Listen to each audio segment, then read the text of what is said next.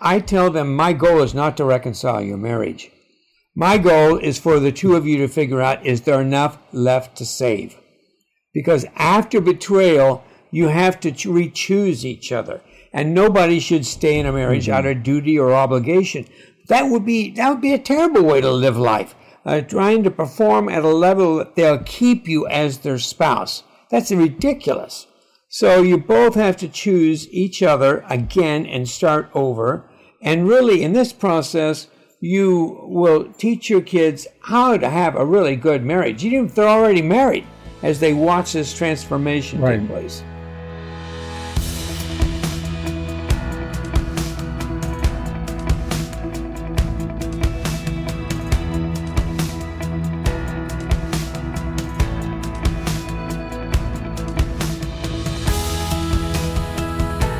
Welcome to the Faithful and True podcast. I'm Randy Everett, your co-host, and we're here today with our usual host, Dr. Greg Miller, and the Director of Faithful and True, Debbie Laser. Deb, great to see you again. And our special guest today, Dave Carter. Dave has served as the pastor responsible for counseling ministries at the First Evangelical Free Church of Fullerton, California for over 30 years.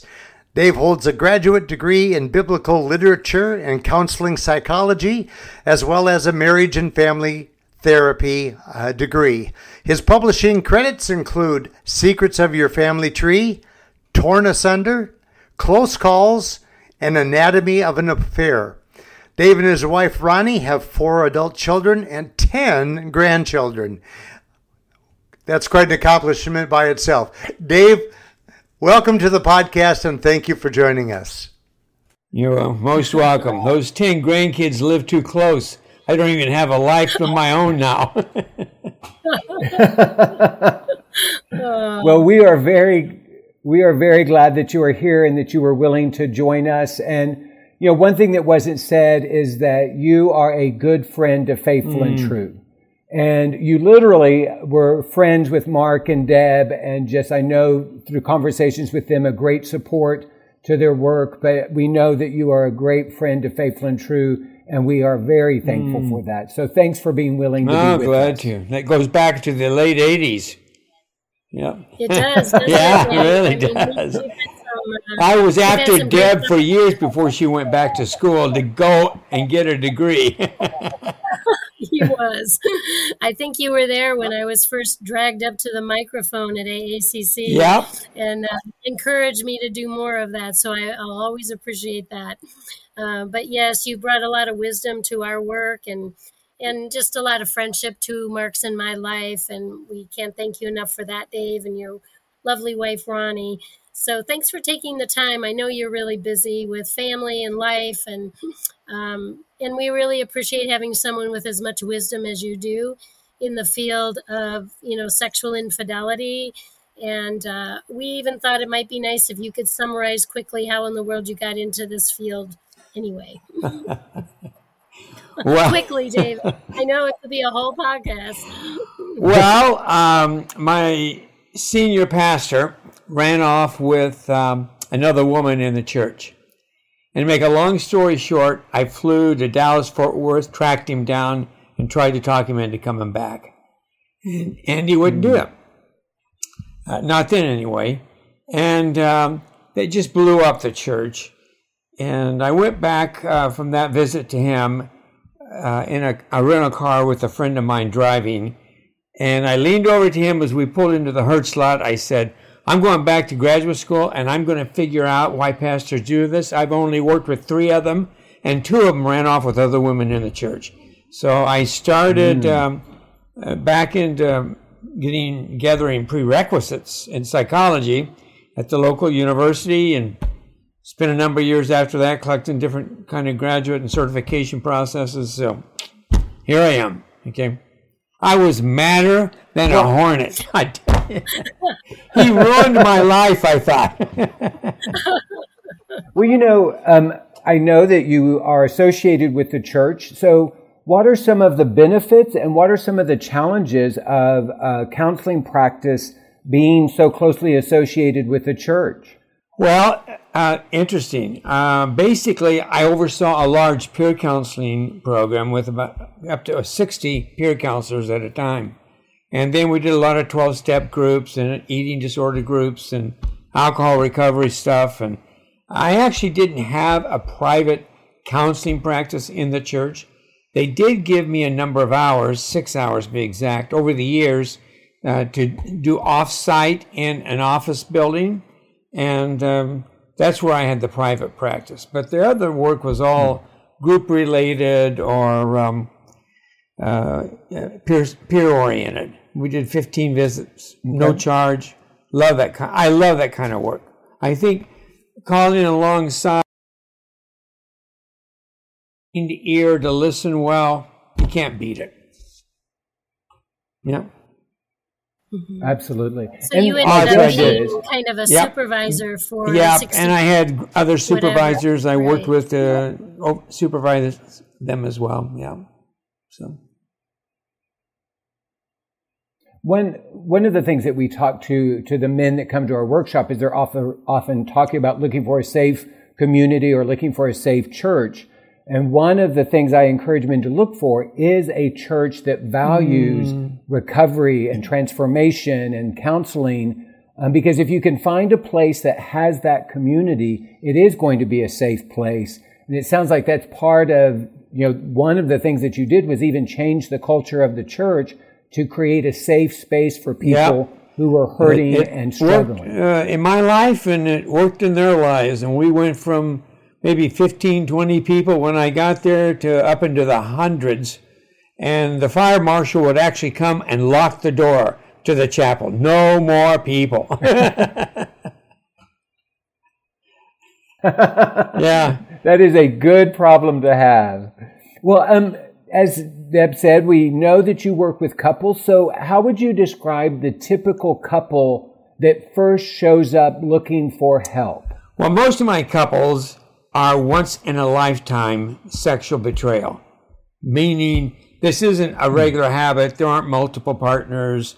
There might be typical sexual temptation along the way, but this is the first time they've stepped over the line and developed intercourse with somebody. So that person, I call that ego-dystonic behavior, meaning it's contrary to stated values and beliefs. And I don't think it's a form of psychopathology. I really try to get them plugged into a recovery process that involves them. It's not just standard marital therapy, but they're working. Each of them are working. Each of them are doing structured exercises. If I'm going to help them off-site, off-campus, my hour is added to that. So we often get 50 hours of therapy, good, hard work in 12 to 14 weeks. So I learned this through my first clinical supervisor, who ran a 30-bed alcohol rehab program, and also through the first therapist we went to, my wife and I, at the University of Michigan State. He was very helpful to us. So that's kind of how it all began. Yeah.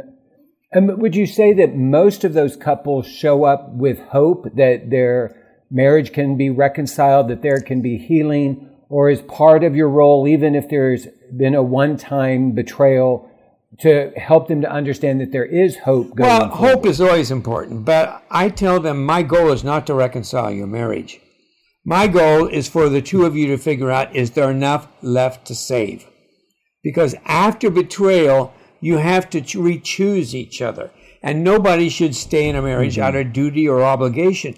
That would be a terrible way to live life. Trying to perform at a level that they'll keep you as their spouse. That's ridiculous. So you both have to choose each other again and start over. And really, in this process, you will teach your kids how to have a really good marriage, even if they're already married, as they watch this transformation take place. So, one of the things I'm aware of, Dave, is that you also do some discerning about whether a couple, when they come to you, are dealing with larger sexual addiction issues potentially, and not just a one-time affair crossing the line. What do you do at that point? Well, if I suspect that there's more than the single episode or the single experience, I turn to the spouse and I'll ask, let's say the guy did this, okay? I mean, it's about 50-50 now in frequency studies, and it's the women's side's rising all the time. So let's say, though, the guy had the sexual acting out episode. So I'll turn to the wife and I'll ask the wife 4 questions. And I said, well, let's find out if you are really ready to do couple work.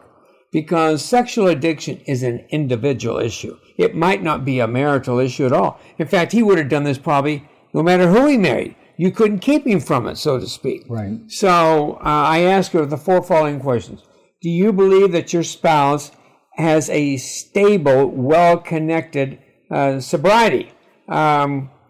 Is it solid? Because you're going to be doing hard work, and you can't be worried all the time if he's going to relapse in this case. And so we explore what that means. In fact, I tell her at the beginning, I need 4 yes answers to start couples work.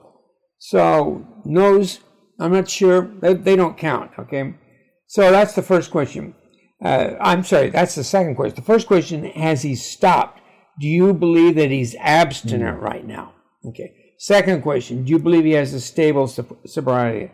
The third question is, do you believe that your spouse has developed a spirit of humility and where he's accepting responsibility for his behavior? And you don't have to fret over asking certain questions for fear of anger, emotional outbursts, and everything, and shutting you up. And the last one, do you believe that your spouse has a spirit of serenity, or are you always walking on eggshells around him during this time that he can't act out and doesn't really have maybe a good therapy base underneath him? You can't ask a wife to move towards her husband in couples therapy until all 4 of these conditions are met. And the person who decides if they're met is the wife in this case. You choose, right. Okay? I tell them, first effort at rehab is going to be your best effort. So it's very important that you start the process at the most opportune time. That guarantees you the best success. Do you have a sense of the time frame?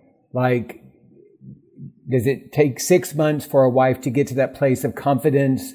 And I know that every couple is different and it varies, but do you have like a time frame that you kind of look for or anticipate in order for a wife to get to that place of confidence in her husband's sobriety, have a sense of serenity, feeling safer in the relationship? Well, that's a great question. Everybody wants to know the answer to that question, Greg. You can quit therapy and start selling that, okay? Seriously. But I actually don't have a sense of time. I say to the woman, in this case, you need to trust your gut, because diving into this and backing out will only prolong the pain and ruin the chances of recovery. So you've got to feel secure in your own spirit before we would engage in couples work to answer those 4 questions with a yes. So you might need to do some individual therapy. You might need to see your husband do individual therapy and work through some of the trauma that maybe precipitated his sexual acting out episodes and trauma, things like that. EMDR might be something he'll need to kind of work his way through. The whole point is trust yourself. Don't trust me. Don't trust a lie detector. Don't trust anything but your heart. We have to rebuild the wife's intuition in herself with God's help. Right. Would you say your encouragement is moved slower rather than quickly? Like, are there times where you might encourage a spouse to kind of slow down because it feels like maybe she's rushing and not trusting? Or even if a wife wants to move quickly, you're still going to go at her pace? A single episode, I have taken on some cases where I thought couples were a little early, but a checkered history, no. I put that off. I tell couples all the time, save me for when you're really ready to benefit most from what I have to offer you, okay? Okay, I can't fix you, Right. but you can work on yourself. So I tell people that I'm not going anywhere that I know of, so I'll hang around. So call me when you're ready. Yeah, and I love this about your process, Dave, because there are times when you have sent folks to us because we do specialize in sexual Right. addiction treatment. And I appreciate that you get very specific about what their next steps are and not to waste time. And I know Mark and I, working with couples, felt the same way, that it was really a waste of time and their money to try to do marriage work without certain things like sobriety and talking honestly to each other in a humble place. All those questions you ask. So it's very consistent with what we believe here too. We got to get first things Yep, first. I know. That's why I love you guys. Don't you ever leave me. I know. I love you too. But it helps us a lot too when you send people and they've already had the suspicion from you and your intake with them that they have more of a problem. And I think when they come, they're more serious about working on that because they've already had a professional who's done some of that assessment. And so, they're not depending on themselves or a wife being angry or whatever's going on there to get started. So it's very helpful to have, a therapist. And maybe you were doing that in the church setting too, where you were training people enough to know that just being unfaithful has a big continuum. And we have to be more specific about what is the history around that, so that we can direct them more correctly to the help that they need. I'm genuinely just curious, in the years that you've been working in the field, are you seeing an increase in the number of couples that are dealing with sexual addiction? And, there are more than just one affair situation? Or would you say in the years that you've been there, the percentage has stayed about the same? No, I think it's on the increase. No doubt about that. I offer couples a free consult, which is probably, I'm sure it's very helpful to them in the sense that it kind of clarifies where they need to go and the directions they need to take and what the benefits are of each. So I have a whole set of questions that I ask these couples in that consult time, the first one. You probably can hear my little puppy barking in the background. Yeah, he wants to be in the office here with me. Oh, well, you can come on in. We like to. We're a big fan of recovery pads. You know what I'm saying? Let me take my headphones off, let the door, he'll come in, and he'll lay right here at my feet. I'll be right back. Okay. These animals are very intuitive, aren't they, Greg? They don't want to be left That's out, right. not included. Our animals have abandonment issues. Sorry about that. No problem. So what I hear is a couple may come to you or enter a program. You assess that there's some addiction energy. They may step away from working with you and go after that. And then when they're ready to answer, when the wife is ready to answer those questions positively, then that's when you begin to work with them specifically around recovery in their marriage. And it's important, Greg, to, in my thinking, that these couples are exhausted. They're at their wits' end. They're in a fog. They often don't know if they can make it through another therapy process, etc. So my goal, I tell them, I'm going to bring you as close to each other as I possibly can, as quickly as I can do it. And you're going to find out if it's a fit or not. Okay. I'm not going to mess around and let you we wander through the wilderness here and you try to figure that out. I'm going to actually, so to speak, generate any anxiety that's left by pulling you closer together. And, when anxiety blocks emotion, and I want to get rid of that anxiety between the two people. I want to see if we can. I'm not sure we always can. Right. So that's one of my favorite phrases all the time. Anxiety blocks affect. Anxiety blocks affect. So, As you are working with a couple, are there some general themes that you see that cause people to be resistant towards moving towards each other?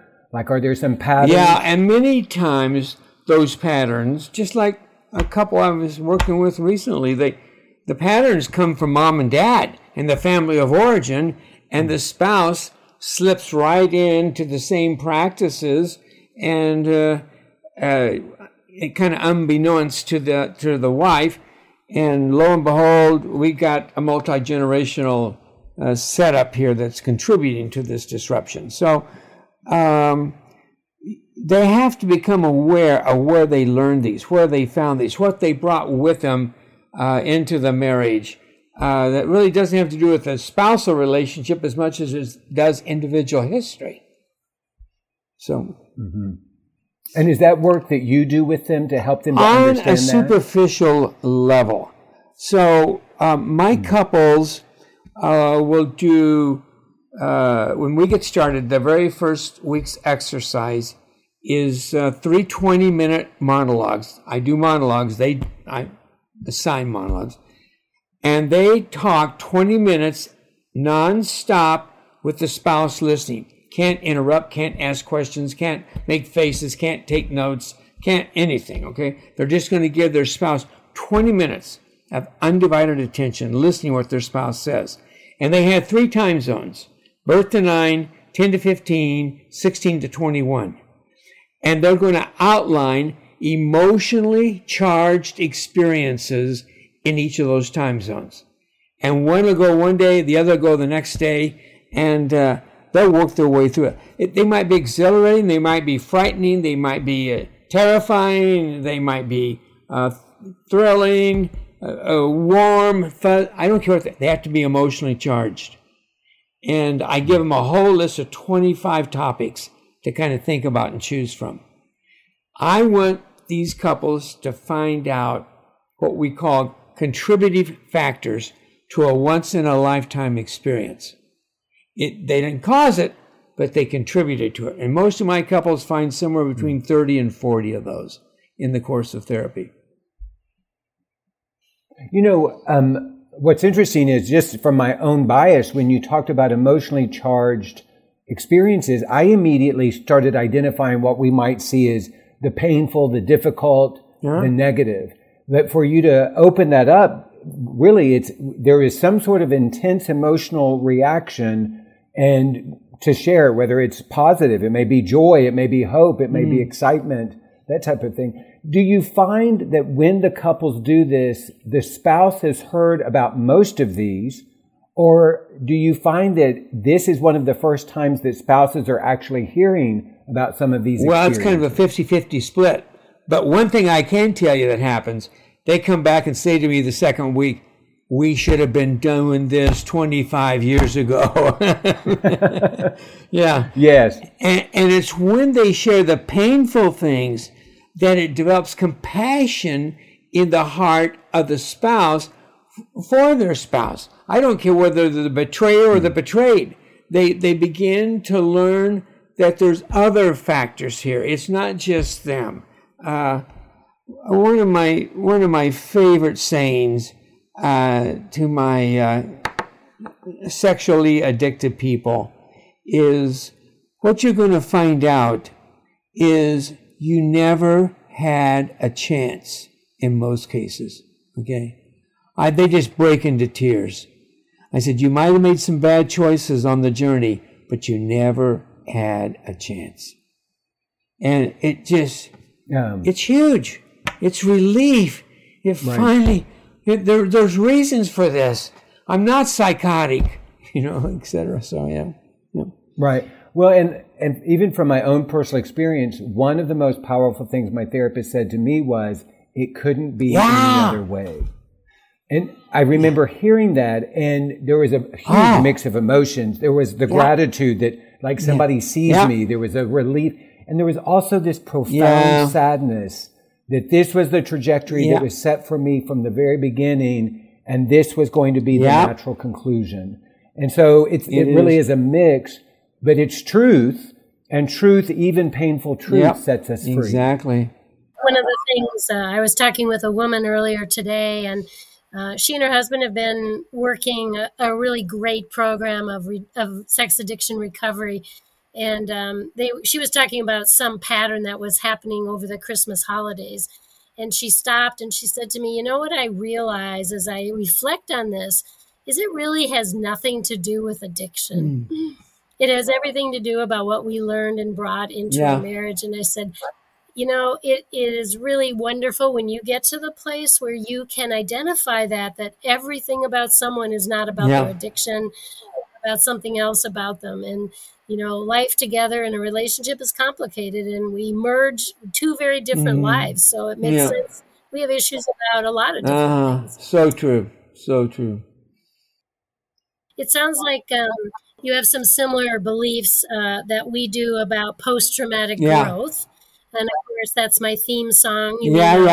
That you've experienced also that couples who go through hard things can actually transform to a better relationship, not just recover what they have, but actually attain something. If you don't make this better, I'm going to be disappointed. Seriously, I tell them.